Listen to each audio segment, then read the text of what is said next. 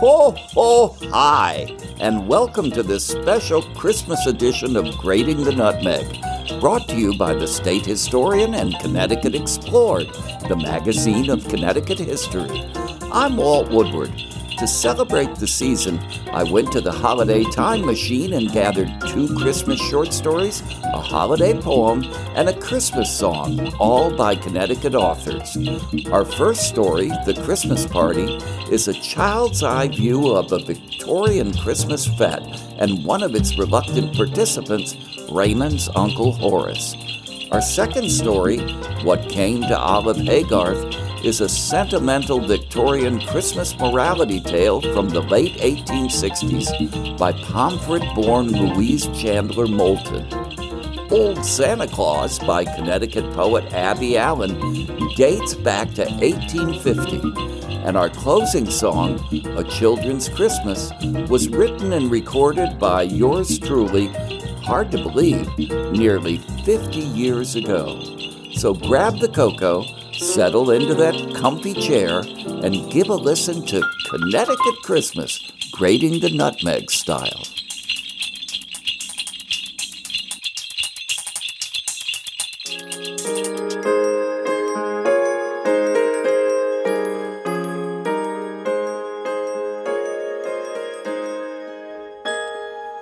Francis S. Parsons crowded a lot of living into his 69 years.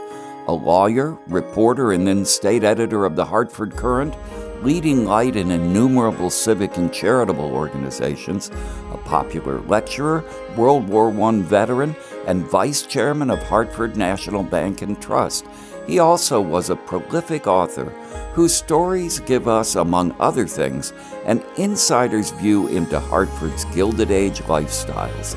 Here's his recollection of a Victorian Christmas party from his youth, seen through the eyes of a child. The Christmas Party by Francis Parsons.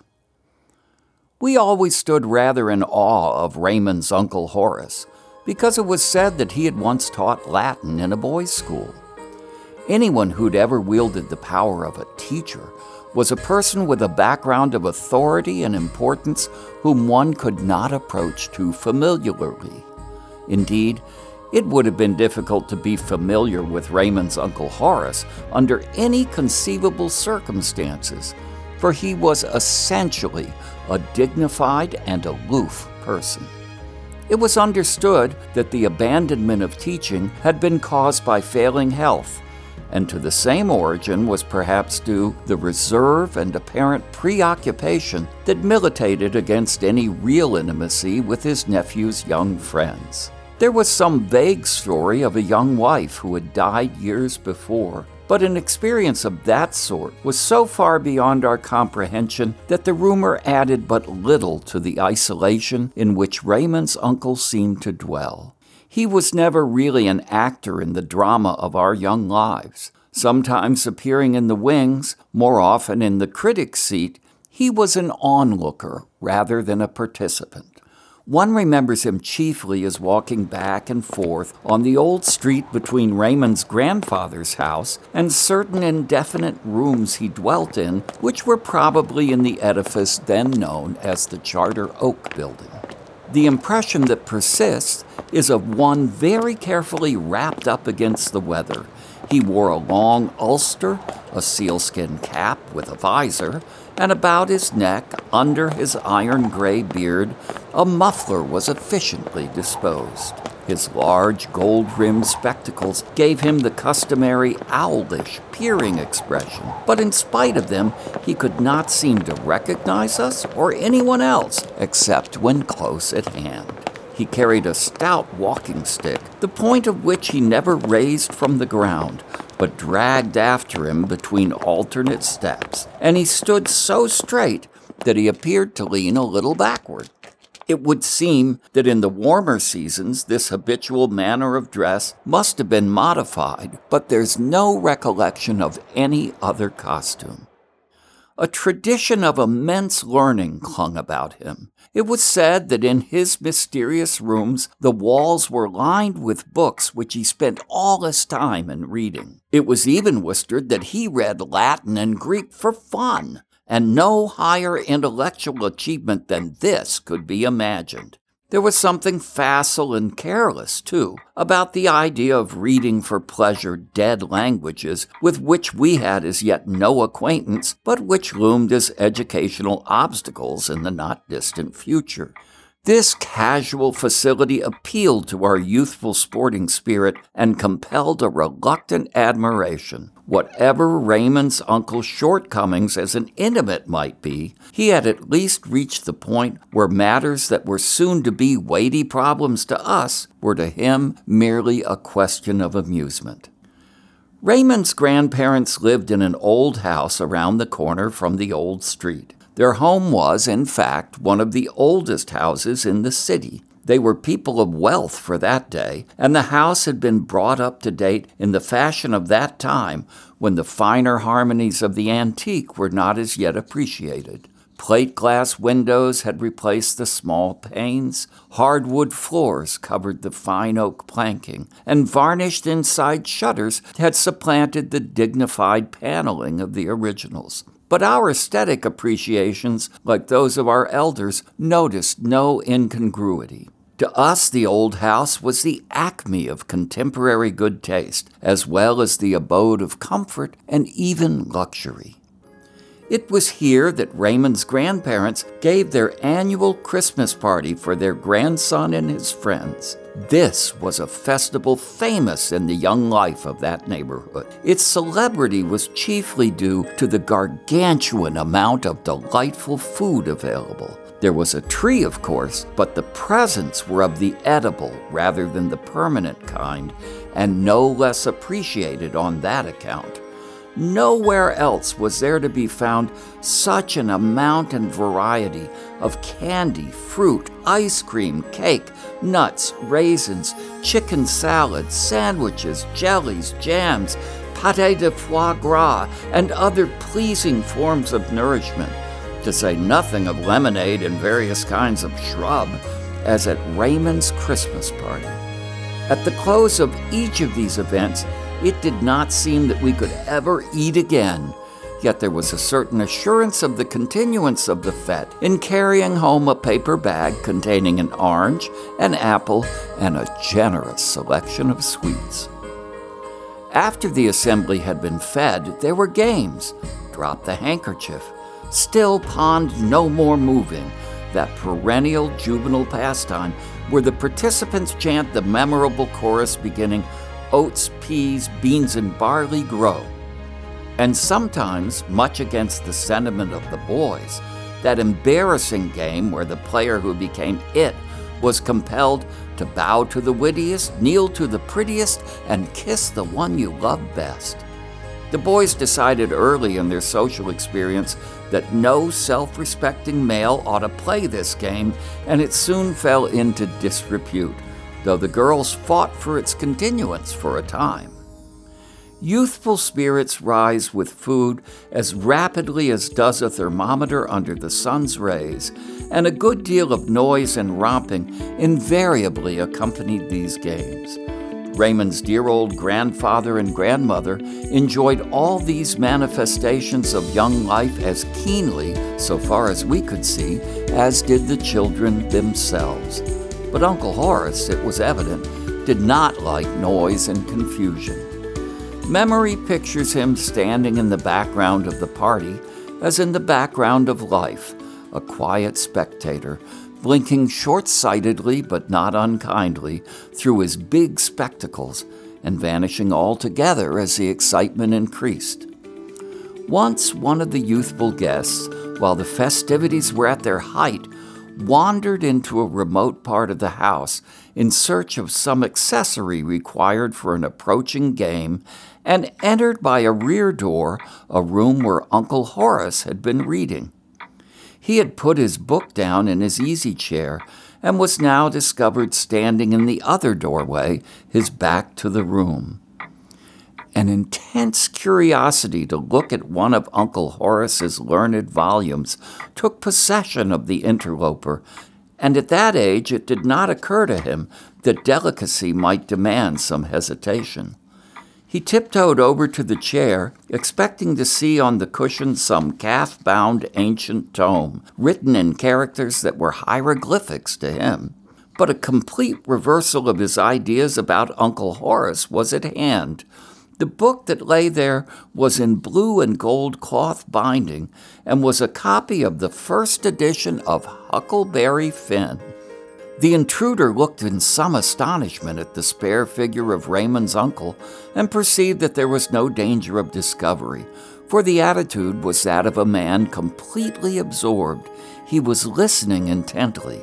At this distance, the general hubbub was softened, and there was a rather wistful quality in the childish voices rising and falling with the lilting old refrain, "Thus the farmer sows his seeds, thus he stands and takes his ease, stamps his foot, claps his hand, and looks around to view the land." After the lapse of a good many years, it is this picture of Raymond's Uncle Horace that is the most vivid.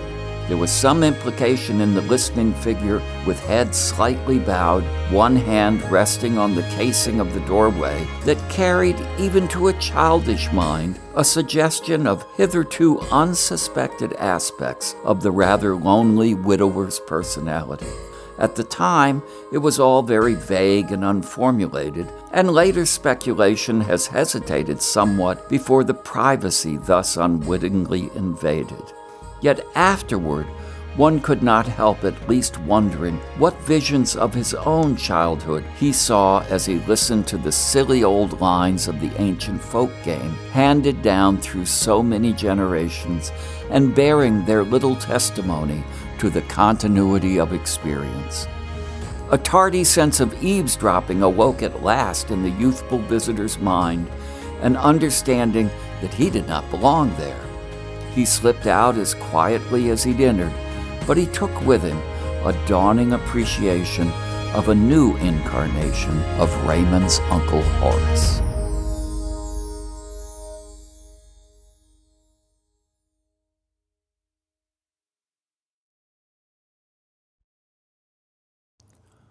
Louise Bolton Chandler rose from her rural origins in Pomfret to become one of America's most respected 19th century poets, authors, and literary critics. Her Christmas story, What Came to Olive Haygarth, is typical of the sentimental, moralistic, classist literature of the 1860s when she wrote the story, but it stands out from most such works for its vivid insights into human feeling and behavior.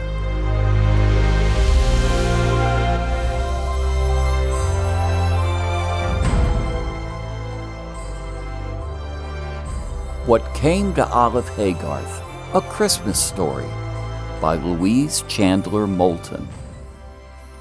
It was the afternoon of the 24th of December, a dull gray afternoon with a sky frowning over it which was all one cloud, but from which neither rain nor snow fell.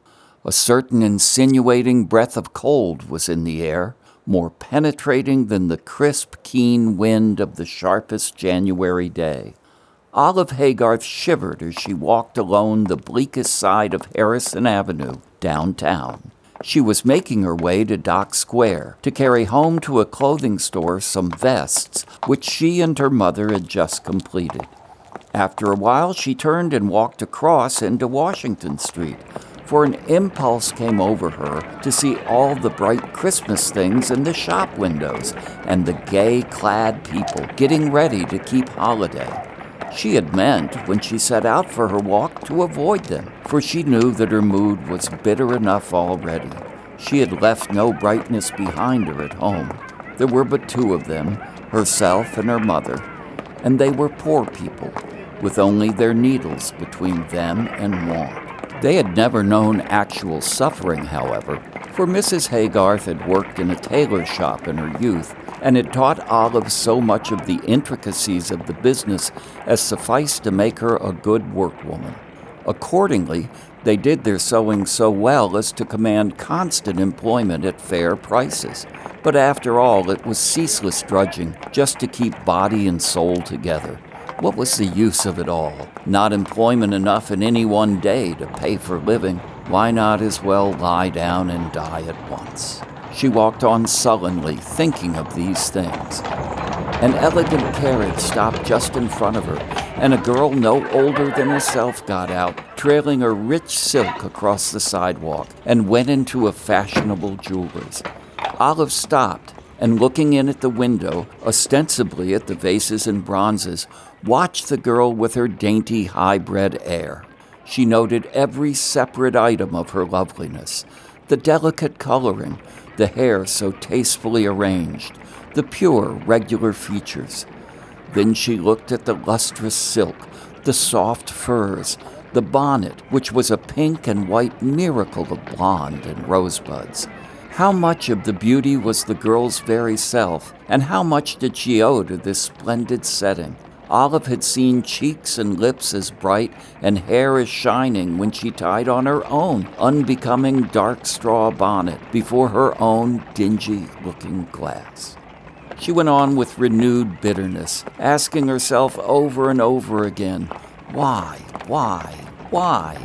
Did not the Bible say that God was no respecter of persons? But why did he make some, like that girl in there, to feed on the roses and lie in the lilies of life, to wear silks and furs and jewels and laces, and then make her to work buttonholes in Butler and Company's vests?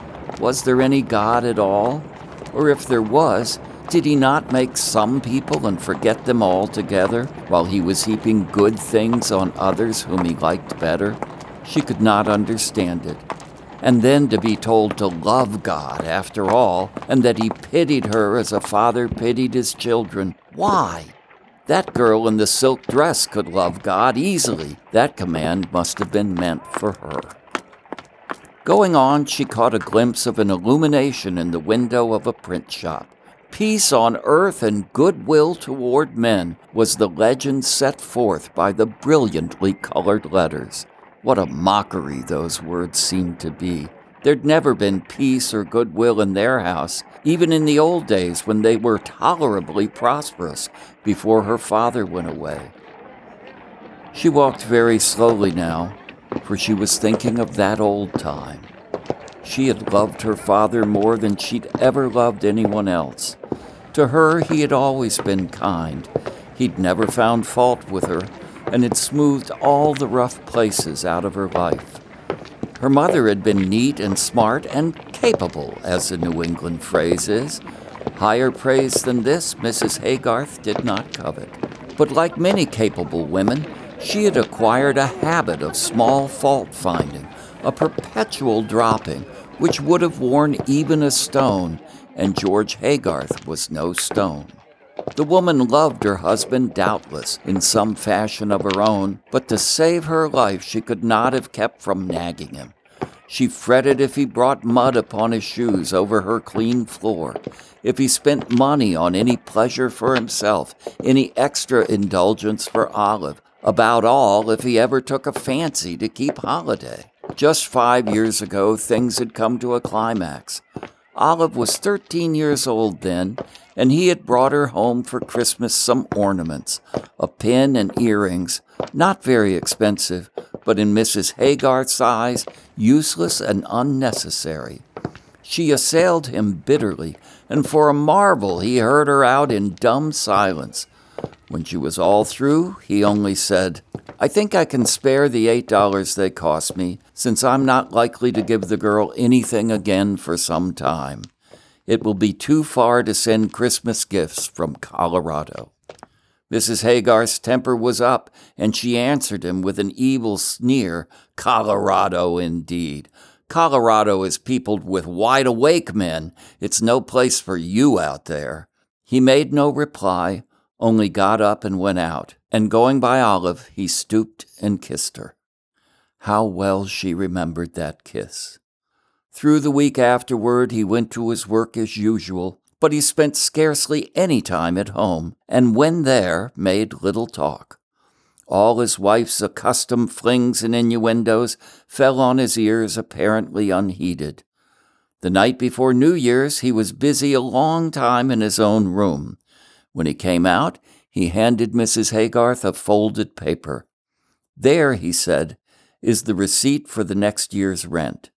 And before that time is out, I shall send you the money, if I am prospered, to pay for another year. I've taken from the savings bank enough to carry me to Colorado and keep me a little while after I get there. And the bank book, with the rest of the $500, I have transferred to you. If I have any luck, you shall never want, you and Olive. You'll be better off without me. I think I've always been an aggravation to you, Martha, only an aggravation." He went back again into his room and came out with a valise packed full. "I think I'll go away now," he said. "The train starts in an hour, and there's no need of my troubling you any longer." Then he had taken Olive into his arms, and she had felt some sudden kisses on her cheek, some hot tears on her face, but he had said nothing to her, only the one sentence gasped out like a groan. "Father's little one, father's little one." Olive shivered and then grew hot again as she remembered it, and remembered how wistfully he had looked afterwards at his wife, reading no encouragement in her sharp, contemptuous face. "I guess you'll see Colorado about as much as I shall," said Martha Haygarth sneeringly. "Your courage may last 50 miles. He did not answer. He just shut the door behind him and went out into the night. And she had never seen him since, never heard his voice since that last cry, "Father's little one." She felt the thick coming tears blinding her eyes, but she brushed them resolutely away and looked up at the Old South clock just before her. Almost 5. The sun had set nearly half an hour ago, and the night was falling fast.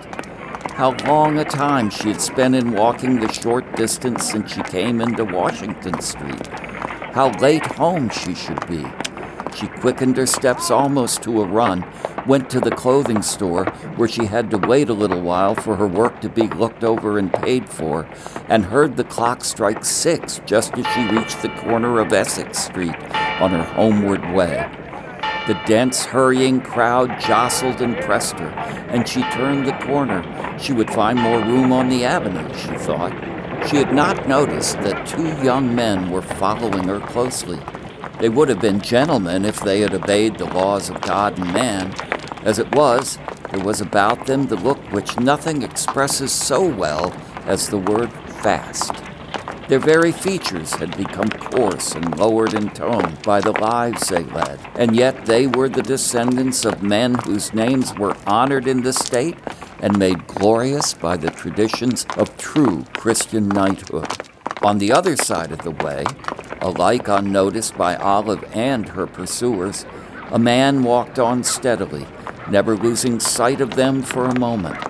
At last, as she came into a quiet portion of the street, the 2 young men drew near her. They were simply what I have said, fast. They perhaps meant no real harm and thought it would be good fun to frighten her. "Where are you going, my pretty maid?" said one, the bolder and handsomer of the 2.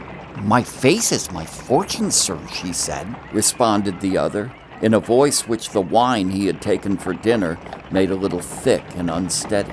"You ought not to be out alone," the first began again. "You are quite too young and too pretty." "That she is," a loud, stern voice answered, "when there are such vile hounds as you ready to insult an unprotected girl." Surely it was a voice Olive knew, only stronger and more resolute than she'd ever heard it before. She turned suddenly, and the gaslight struck full on her flushed, frightened, pretty face, which the drooping hair shaded. The man who had crossed the street to come to her rescue looked at her a moment, and then, as if involuntarily, came to his lips the old fond words, the last she had ever heard him speak. "Father's little one." He opened his arms, and she, poor tired girl, crept into their shelter. The two young men stood by waiting, enough of the nobility of the old blood in them to keep them from running away, though their nerves tingled with shame. George Hagar spoke to them with quiet, manly dignity. When I saw you following this girl, I had no idea she was my girl whom I had not seen for 5 years. It was enough for me that she was a woman. To my thinking, it's a poor manhood that insults women instead of protecting them. I meant to look out for her, and be she who she might be, you should not have harmed her. We never meant her any real harm, the elder of the two said humbly, but we've learned our lesson, and I think we shall neither of us forget it. Young lady, we beg your pardon.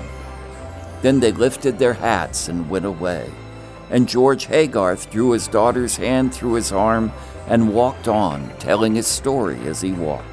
He'd been unsuccessful at first. For more than 18 months, he had scarcely been able to keep himself alive. Fever had wasted him, plans had failed him, and hope had deserted him. The very first money he could possibly spare, he had sent home with a long, loving letter to the absent, over whom his heart yearned.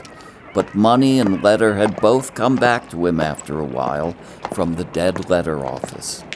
Yes, Olive said, we were too poor to keep on there after the year for which you paid was out, and we've moved 2 or 3 times since then. The postman didn't know where to find us, and after the first year we gave up asking for letters at the office. Her father's hand clasped hers tighter in sympathy, and then he told her the rest of his story. He had never been very prosperous, never seen any such golden chances as the mining legends picture, but he had come home better off than he ever should have been if he'd stayed in the East. For a whole week he'd been in Boston, searching for them everywhere, and not knowing how much longer he might have to wait, but for this accident. Don't say accident, Olive answered softly. It was God's way of bringing us together. I begin to see now what it means when the Bible says, He is touched by our infirmities and pities our necessities. And yet, only this afternoon I was losing all my faith and thinking that if He cared for all the rest of the world, He had forgotten me. Here we are. The next house is home. Your mother? How will she receive me, Olive? Olive's heart seemed to stand still. Her mother had been so bitter through all these years, had said such cruel things about this man whom she accused of deserting his family and leaving them to starve, of caring only for himself. She did not speak. She didn't know what to say. You must go in and break it to her, George Hagar said, as they climbed the stairs of the humble tenement house, the 3rd story of which the mother and daughter occupied. I will stay outside and wait. It won't be coming home at all if Martha doesn't bid me welcome. Olive went in, trembling. Here is the money, Mother. Mrs. Haygarth reached out her hand for it and looked at it. Yes, it's all right, but I thought you were never coming home. What kept you? I looked into the windows a good deal as I went down, and then I had to wait at the store. And I've been thinking, Mother, it'll be 5 years next week since Father went away. What if we could see him again? She paused, expecting to hear some of the old bitter words about her father. But instead, her mother's voice fell softly upon her ear. I'd been thinking too, love, and I believe he's dead. I don't think I used to be patient enough with him, and perhaps I wore his love out. But he did care for you, and seems to me nothing short of death could have kept him away so long. But if you could see him, Mother, Olive persisted with trembling voice. Some new thought pierced Martha Haygarth's brain. A strange thrill shook her. She looked an instant into Olive's eyes. Then, without a word, she sprang to the door and threw it open. Olive heard a low, passionate cry. George! George, if I was cross, I did love you. and Olive saw a figure come out of the shadow and take her mother close in its arms. And then she hid her eyes and said a little prayer, she never knew what. So after all, God had not forgotten them. Just when their want was sorest, their help had come. And they needed all they had suffered, perhaps, to teach her mother what love was worth and what forbearance signified. Peace on earth and goodwill toward men.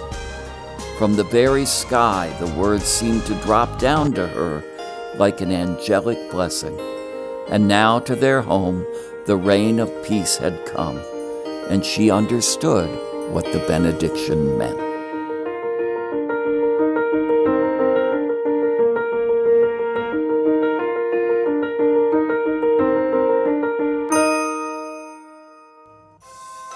The Puritan founders of Connecticut may have rejected Christmas as a holiday with too much fun and frolic, but by the 1850s, Santa's midnight visits to Connecticut children had become an expected feature of a favorite Nutmeg State holiday. This short poem by Connecticut poet Abby Allen tells how Old Santa Claus prepared for his visits. Old Santa Claus by Abby Allen.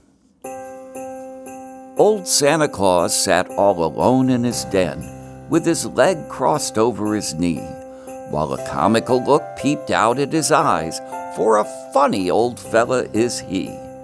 His queer little cap was tumbled and torn, and his wig it was all awry. But he sat and mused the whole day long, while the hours went flying by.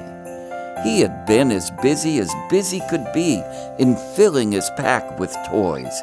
He had geared his nuts and baked his pies to give to the girls and boys. There were dolls for the girls and whips for the boys, with wheelbarrows, horses, and drays, and bureaus and trunks for Dolly's new clothes. All these in his pack he displays. Of candy, too, both twisted and striped, he had furnished a plentiful store, with raisins and figs and prunes and grapes hung upon a peg by the door. I'm almost ready, quoth he, and Christmas is almost here. But one thing more, I must write them a book and give to each one this year. So he clapped his specs on his little round nose, and seizing the stump of a pen, he wrote more lines in 1 little hour than you ever could read in 10. He told them stories all pretty and new, and wrote them all out in rhyme, then packed them away with his box of toys to distribute one at a time. And Christmas Eve, when all were in bed, right down the chimney he flew, and stretching his stocking leg at the top, he clapped in a book for you. We close our Christmas episode with a walk down memory lane. Well, my memory lane, anyway. Long before I became Connecticut State Historian, I was a country music songwriter in Nashville. And back then, on a Christmas Eve long ago and far away, I was thinking about my early Christmases and my own children's Christmases, and I wrote this song. Years went by and I almost forgot it, till last year an old friend called and said, "Did you know that your old Christmas song is on YouTube?" Well, I didn't know, but from me and YouTube, I wish you a children's Christmas.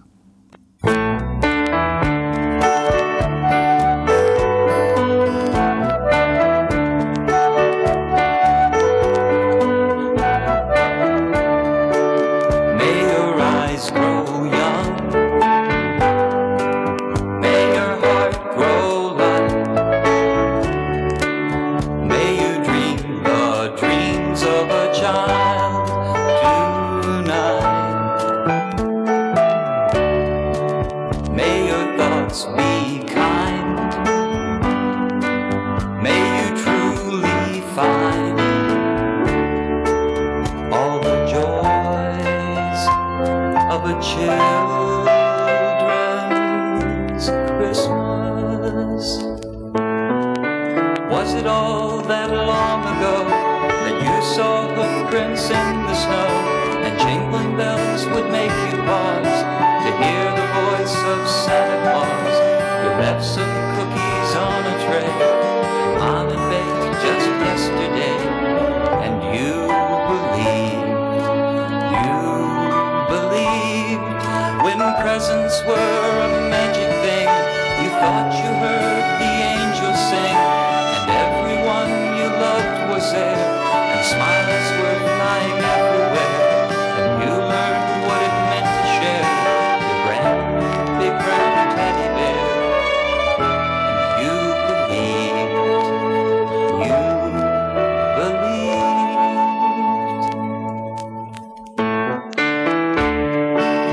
May your eyes grow young, may your heart grow light,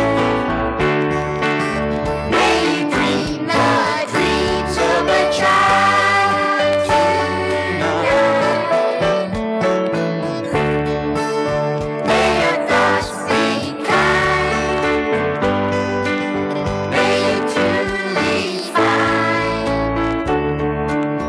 All the joys of a children's Christmas.